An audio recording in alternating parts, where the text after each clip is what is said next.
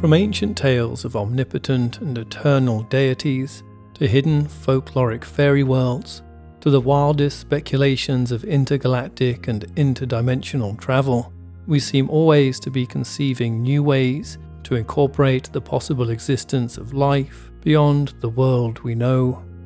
Even the subconscious space of our dreams has been considered a potential location for beings as real as any we might find in the conscious realm. Or at least, try telling an 11-year-old who just watched A Nightmare on Elm Street for the first time that such beings aren't possible. As it happens, Wes Craven, the creator of A Nightmare on Elm Street, is thought to have drawn partial inspiration for the film from the crudely labelled Asian death syndrome of the late 1970s and 80s. During this period, over 110 men who'd fled to America from Laos to escape a newly installed communist government are said to have fallen victim to the unusual syndrome. All died following unexplained seizures in their sleep. For others, it is precisely the possibility of what we might find in these places that scares them the most, and who could blame them, considering how many of these tales end in disaster. From the terror of Ridley Scott's Alien, where all but one of an entire spaceflight crew are wiped out by a previously unknown organism, to the damningly self-reflective satire of Gulliver's Travels which leave the eponymous Gulliver so appalled by humanity he becomes a recluse. Such stories seem designed to prevent us from exploring the unknown. They are handed down to us as supposedly hard-earned truths, a warning to anyone foolish enough to venture beyond the comfort of their known environment. If it doesn't kill you, at the very least, you run the risk of discovering something about yourself you don't want to know. As a species, not only have we proven deaf to such warnings, we seem almost pathologically predisposed to ignore them. It was far easier, for example, for the British nation to celebrate the achievements of explorer Captain James Cook than to dwell on the fact that he was murdered while out on his travels at the hands of the distant savages, as they were referred, that he had supposedly discovered. And if you look at tales like that from the point of view of those on the receiving end of efforts to colonize so-called distant and exotic lands, the business of exploration starts to look very messy indeed. But even still, we carry on regardless.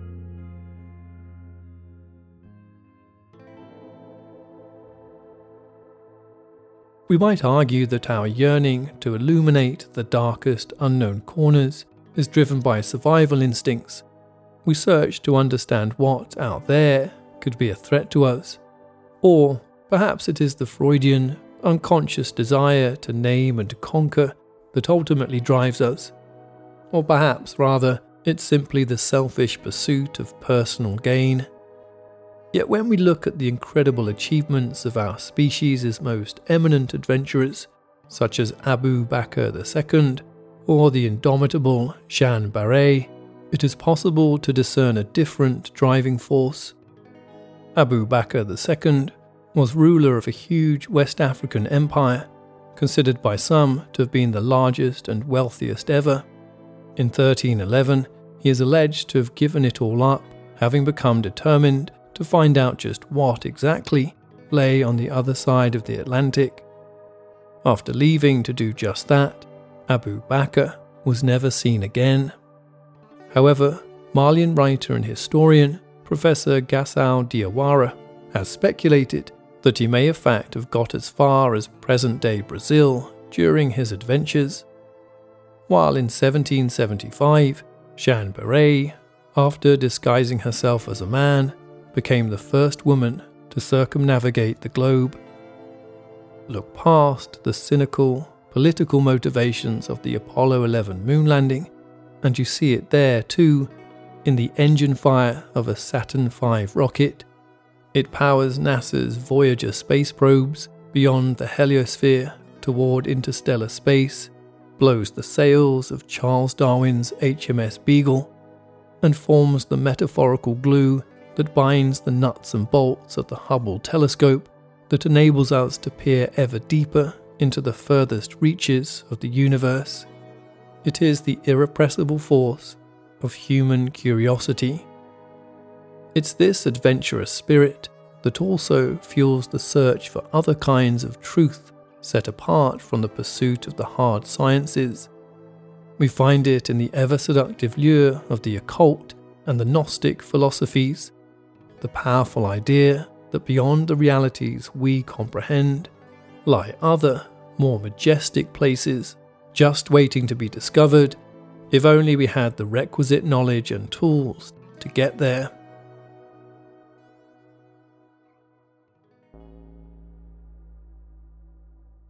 In many ways, the hard science search for truth is not too dissimilar to the Gnostic or religious search for truth. Both are founded on the belief that there is more to reality than what we know, and both are equally striving to peer behind the wizard's curtain, as it were. Where they differ is in their approach. Gnostics start with the absolute conviction that there is something more to it all, some guiding hand perhaps. Their search cannot stop until this mysterious manufacturer is revealed. This approach often leaves me wondering whether people with that inclination would ever be truly satisfied. What if we did discover one day that there was an omnipotent creator after all? It likely wouldn't take long before knowledge of this God's existence simply became part of our quotidian life, something we just took for granted. How long then before people began to wonder if that God wasn't in fact the end point of all knowledge, but was itself made by an entirely other God, occupying a whole other layer of mystery, and that God made by another God, and so on and so on. Scientists, on the other hand, tend not to start with an unshakable conviction of what the end point might be. Although they are more than happy to acknowledge there are things not yet known that may yet be discovered, they prefer to get there one step at a time through trial and error and the slow, methodical accumulation of empirical data. They might occasionally take a leap of faith for an idea, but if the data doesn't correlate, the idea is soon discarded. Meanwhile, for the alternative truth seekers and transcendent philosophers, what satisfaction is to be found in the mundane scientific worlds of fields and subatomic matter, when there are much deeper, hidden geometries to explore, far beyond the confines of standard human perception?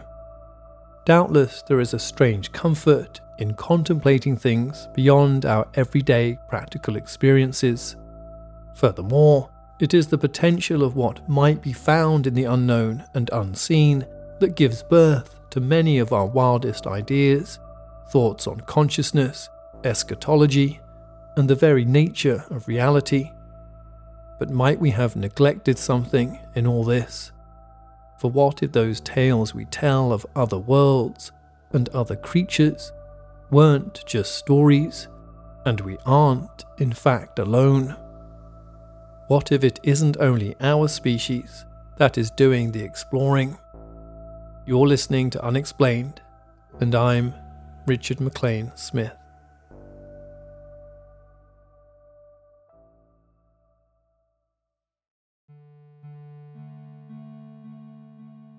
Gwen gazes longingly at the vast blue sky as Terry turns their battered old pickup off the AR-88 Fort Duchesne. It's the summer of 1994, and the Shermans are travelling through a northern stretch of the Uinta Basin in the northeast corner of what is commonly known today as the American state of Utah. This part of the basin, which stretches out for hundreds of miles to the south, forms a clash of desert and rich pastures fed by the Uinta River and nearby Bottle Creek Reservoir. It is a stark landscape, marked by rare pockets of oases in otherwise desolate swathes of rock and dust. Some might call it the Badlands, but to others it's plain old cowboy country, and everything that Gwen and Terry are looking for. The truck kicks up dust as they make their way deeper into the plains. To their right lies a 200-foot-high mesa ridge of red dust and sandstone, one of those otherworldly structures you might think had more in common with Mars than planet Earth, while to their left, a pale scrubland speckled with milky green sagebrush and spindly Russian olives stretches out to the horizon, and all is framed by the widest, bluest sky you could possibly imagine. Such places have a magical quality, a hidden history that lies compressed and fossilized underground and painted onto the rocks at the back of darkened caves. It rings with a silence, but it's not the silence of emptiness. It is the silence of absence, the silence that remains when so many things have been and gone. For of course, the state hasn't always been called Utah, nor indeed has it always been a state. The vast ranges to the north haven't always been named the Uinta Mountains, and this desert basin hasn't always been a desert.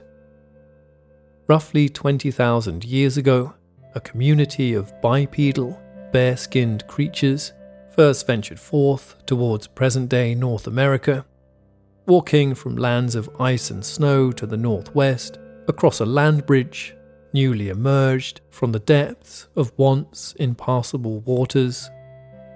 Confronted by walls of ice and inhospitable terrain, the intrepid pioneers were forced to remain on that bridge of land for thousands of years, before a thawing of the surrounding glaciers and permafrost brought new routes for them to explore. In their isolation, they'd been changing deep within their blood. When they finally move on to greener pastures to the south, they emerge new and distinct from the people they'd been before. These people, whose names have long been lost to time, are thought to be the first human inhabitants of what we now call Utah, arriving there some 13,000 years ago.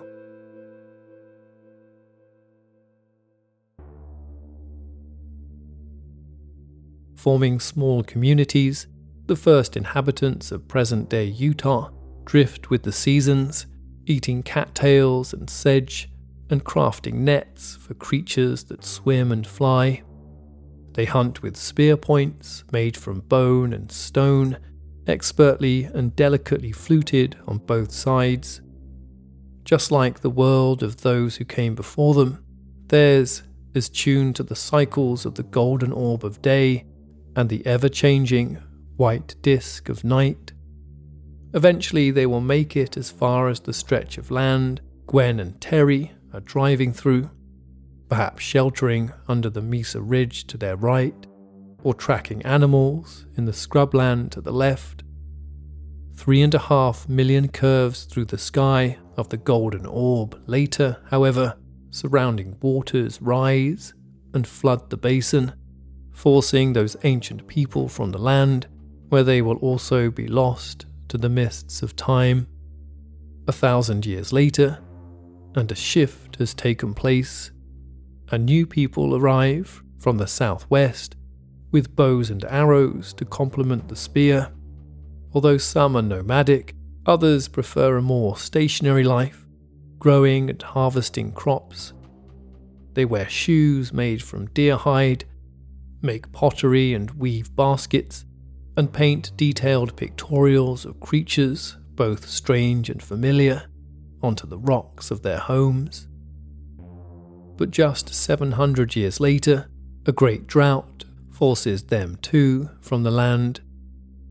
It's not long before yet another group of biped creatures arrive, this time bringing a name that is recorded in history, Nooch, which translates in English as the people. The Nooch eventually stretch out across 225,000 square miles of the surrounding deserts and prairies, building teepees and wickiups from pinyon and juniper branches.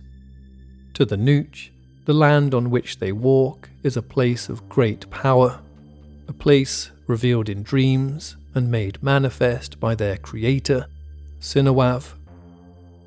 It includes the upper earth of mountains, a middle earth of foothills, the lower earth of the canyons, and the underworld, where the light-giving orb in the sky, they call Tavachi, rests at night. It is a land peppered with puav, power points where tribal medicine men channel sacred forces. It is also a world populated by the Mokwitch, the dead. The Nooch never venture into the places of the Mokwitch, who are said to roam the abandoned homes of those who had come before. Should you ever find spiders and cobwebs in old, formerly inhabited buildings, that is a sign that the Mokwitch, the dead, are there.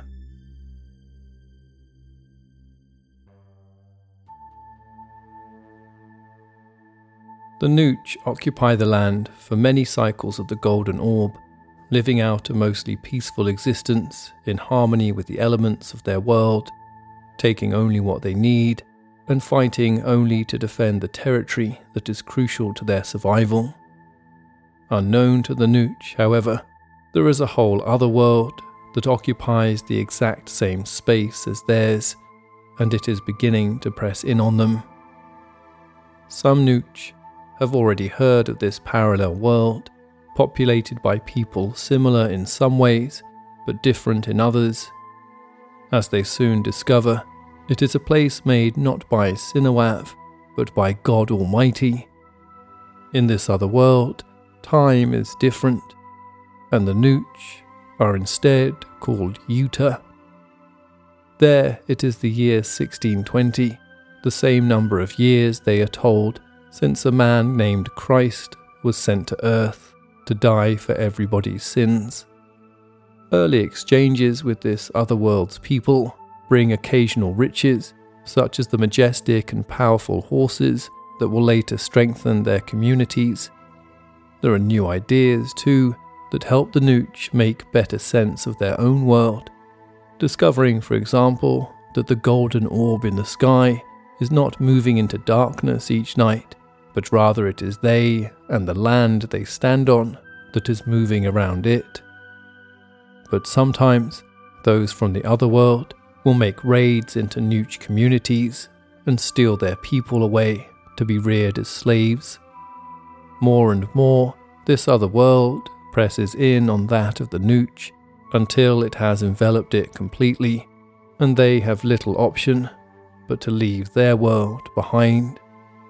By this New World's year of 1864, the land occupied by the Nooch, now referred to as Ute by the newcomers, has been declared owned by the United States of America.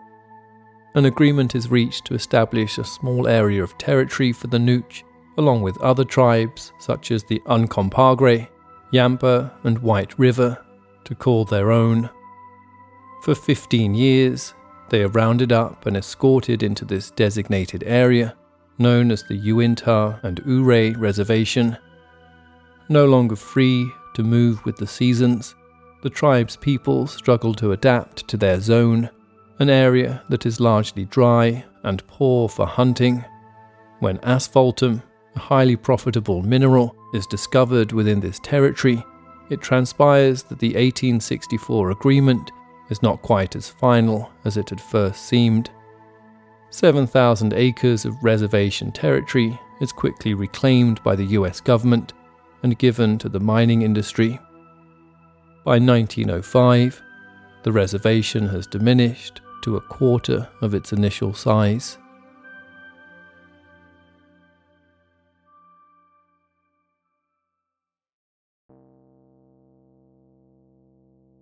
Terry Sherman brings the truck to a halt. He and Gwen have finally reached their destination, a 480-acre stretch of ranch, surrounded on all sides by the Uinta and Ouray Reservation. Up ahead lies the Myers Ranch House, peeking out from under a row of grand cottonwoods. Although it is true that the ranch occupies land that was once part of the original reservation, some claim the Nooch were only too happy to be rid of it. Unknown to Terry and Gwen, it is said that something peculiar stalks these pastures, something not recorded in any of the history books, and the Nooch are terrified of it. A deep yellow sun hangs in the sky as the Shermans step from the cool of their truck into the dry summer heat and make their way towards the house. Terry runs a hand through his hair before replacing his cap, trying his best not to look too excited as the estate agent approaches. The building, perched at the base of the Mesa Ridge and backed by a wide irrigation canal, is a modest-sized bungalow in need of some care and attention. Inside, wallpaper, not changed since the 70s, peels from the walls and ceiling, while bags of rubbish are strewn throughout the place. As the Shermans enter the property, it's hard not to think of the previous owner, living out there all on her own. Gwen drifts from room to room, and though she is excited about the prospect of making this their home, she can't help feeling there is something off about the place. Then she sees it. Every internal door appears to have a deadbolt lock drilled onto it, inside and out, and all the windows too. Gwen is nudging one of the locks shut when Terry calls to her from outside. She steps out the door to find him holding a heavy chain in his hands that has been bolted securely to the front of the house. "Must have been some dog to warrant this," says Terry. "I guess so," Gwen replies, before being suddenly distracted by the breathtaking view. From here, she can see the full acreage of the grassy paddocks and scrublands to the south and west, cut through by Dry Gulch Creek and bordered to the north by the irrigation canal and sandstone ridge that run in parallel all the way to the far western border. As she takes it all in, it feels as if they've lived there their whole lives. Later, after taking a walk through the fields, Gwen and Terry stumble upon the old homestead, a dilapidated stucco cabin built in the early 1900s but now warped and rotted after years under the baking desert sun.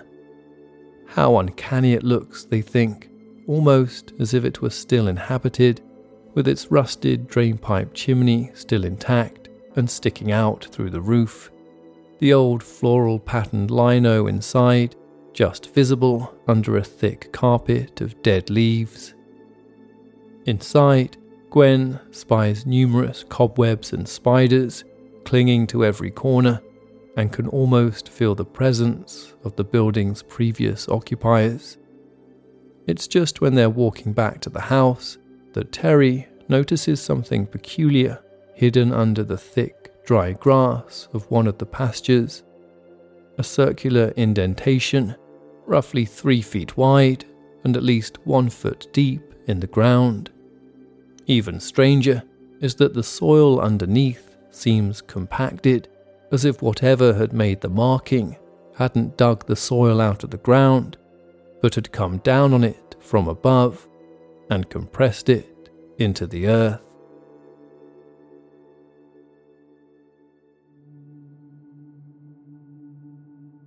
It's a grey, overcast day when the Shermans return later in the autumn, the proud new owners of the Myers Ranch.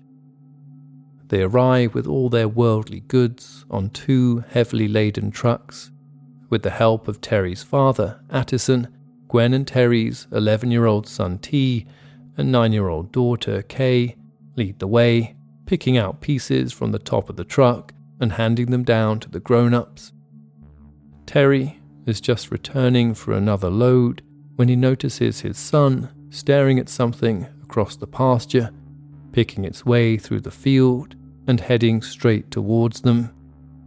"What is that? Coyote?" asks Gwen, having just clocked it too. "Nah, too big for that," says Terry, not taking his eyes off the animal. The family watch as the creature draws near until they can make out its silver-grey fur as the unmistakable hide of a wolf.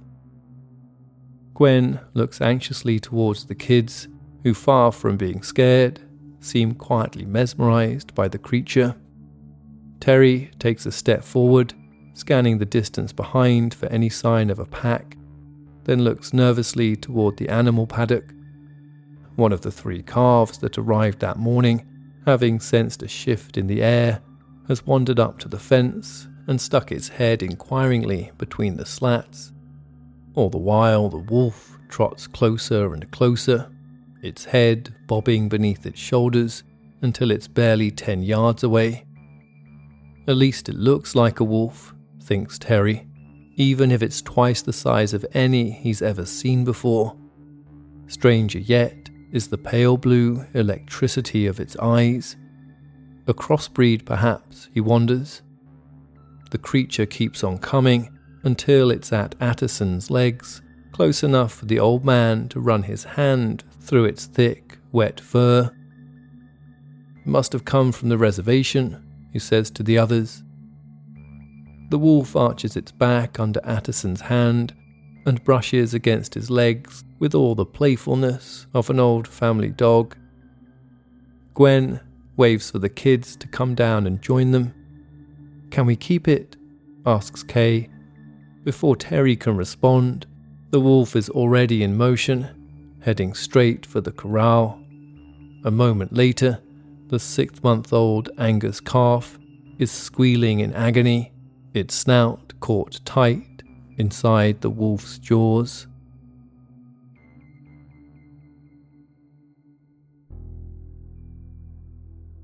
Gwen backs the children away as Attison pulls a baseball bat from the truck. He brings it down hard onto the wolf's back as Terry tries to kick it free from the calf. "Get the magnum," screams Terry. T leaps onto the truck, pulls the magnum from its holster and runs it over to his father. Yelling for his son and Attison to step away, Terry gives the barrel a quick check before snapping it back into place and squeezing the trigger. The shot thunders into the animal, but the wolf doesn't back down. Gwen does her best to shield Kay's eyes as Terry takes another step closer and fires a second slug into the wolf's chest. But again, there's nothing, not even a whimper. The exhausted calf sinks to the ground, its wide eyes rolling back in terror as it waits for death. Terry shoots again, seeing the bullet clearly thud into the wolf's stomach. Finally, it releases the prey and stumbles back a few yards. The calf collapses backwards, panting heavily as blood pours from its nose. The next bullet enters around the wolf's heart. It stands, unmoved for one more beat, fixes Terry with its electric blue eyes, and then simply trots away. "Get me the rifle," says Terry calmly. T runs into the house and returns soon after, carrying a sniper rifle. The wolf has stopped 30 yards away. Terry takes the gun and raises the sight to his eye, then pulls the trigger. They all gasp as the bullet rips through the wolf's body, but the wolf remains unmoved. It stares Terry down. Terry fires again. This time, the bullet visibly tears flesh and fur from the creature's chest, but without as much as a whimper, the wolf eyes the calf one last time, before finally turning away and heading off, back in the direction from which it had come. Attison, in a state of disbelief, wanders towards the piece of flesh torn off by the bullet. When he bends down to pick it up, he recoils in disgust. The meat is putrid and riddled with the stench of decay. Terry will later attempt to track the wolf down and kill it once and for all. He follows its clear set of footprints for over a mile into the bush before they inexplicably disappear from the land. And all that was just day one. You've been listening to Unexplained, Season 7, Episode 10, Into the Badlands, Part 1 of 3. Part 2 will be released next Friday, November 17th. This episode was written by Richard McLean Smith.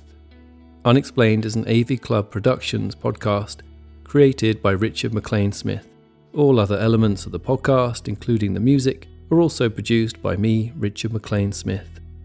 Unexplained, the book and audiobook, with stories never before featured on the show, is now available to buy worldwide. You can purchase from Amazon, Barnes & Noble, Waterstones and other bookstores. Please subscribe to and rate the show wherever you get your podcasts, and feel free to get in touch with any thoughts or ideas regarding the stories you've heard on the show. Perhaps you have an explanation of your own you'd like to share. You can find out more at unexplainedpodcast.com and reach us online through Twitter at unexplainedpod and Facebook at facebook.com/unexplainedpodcast.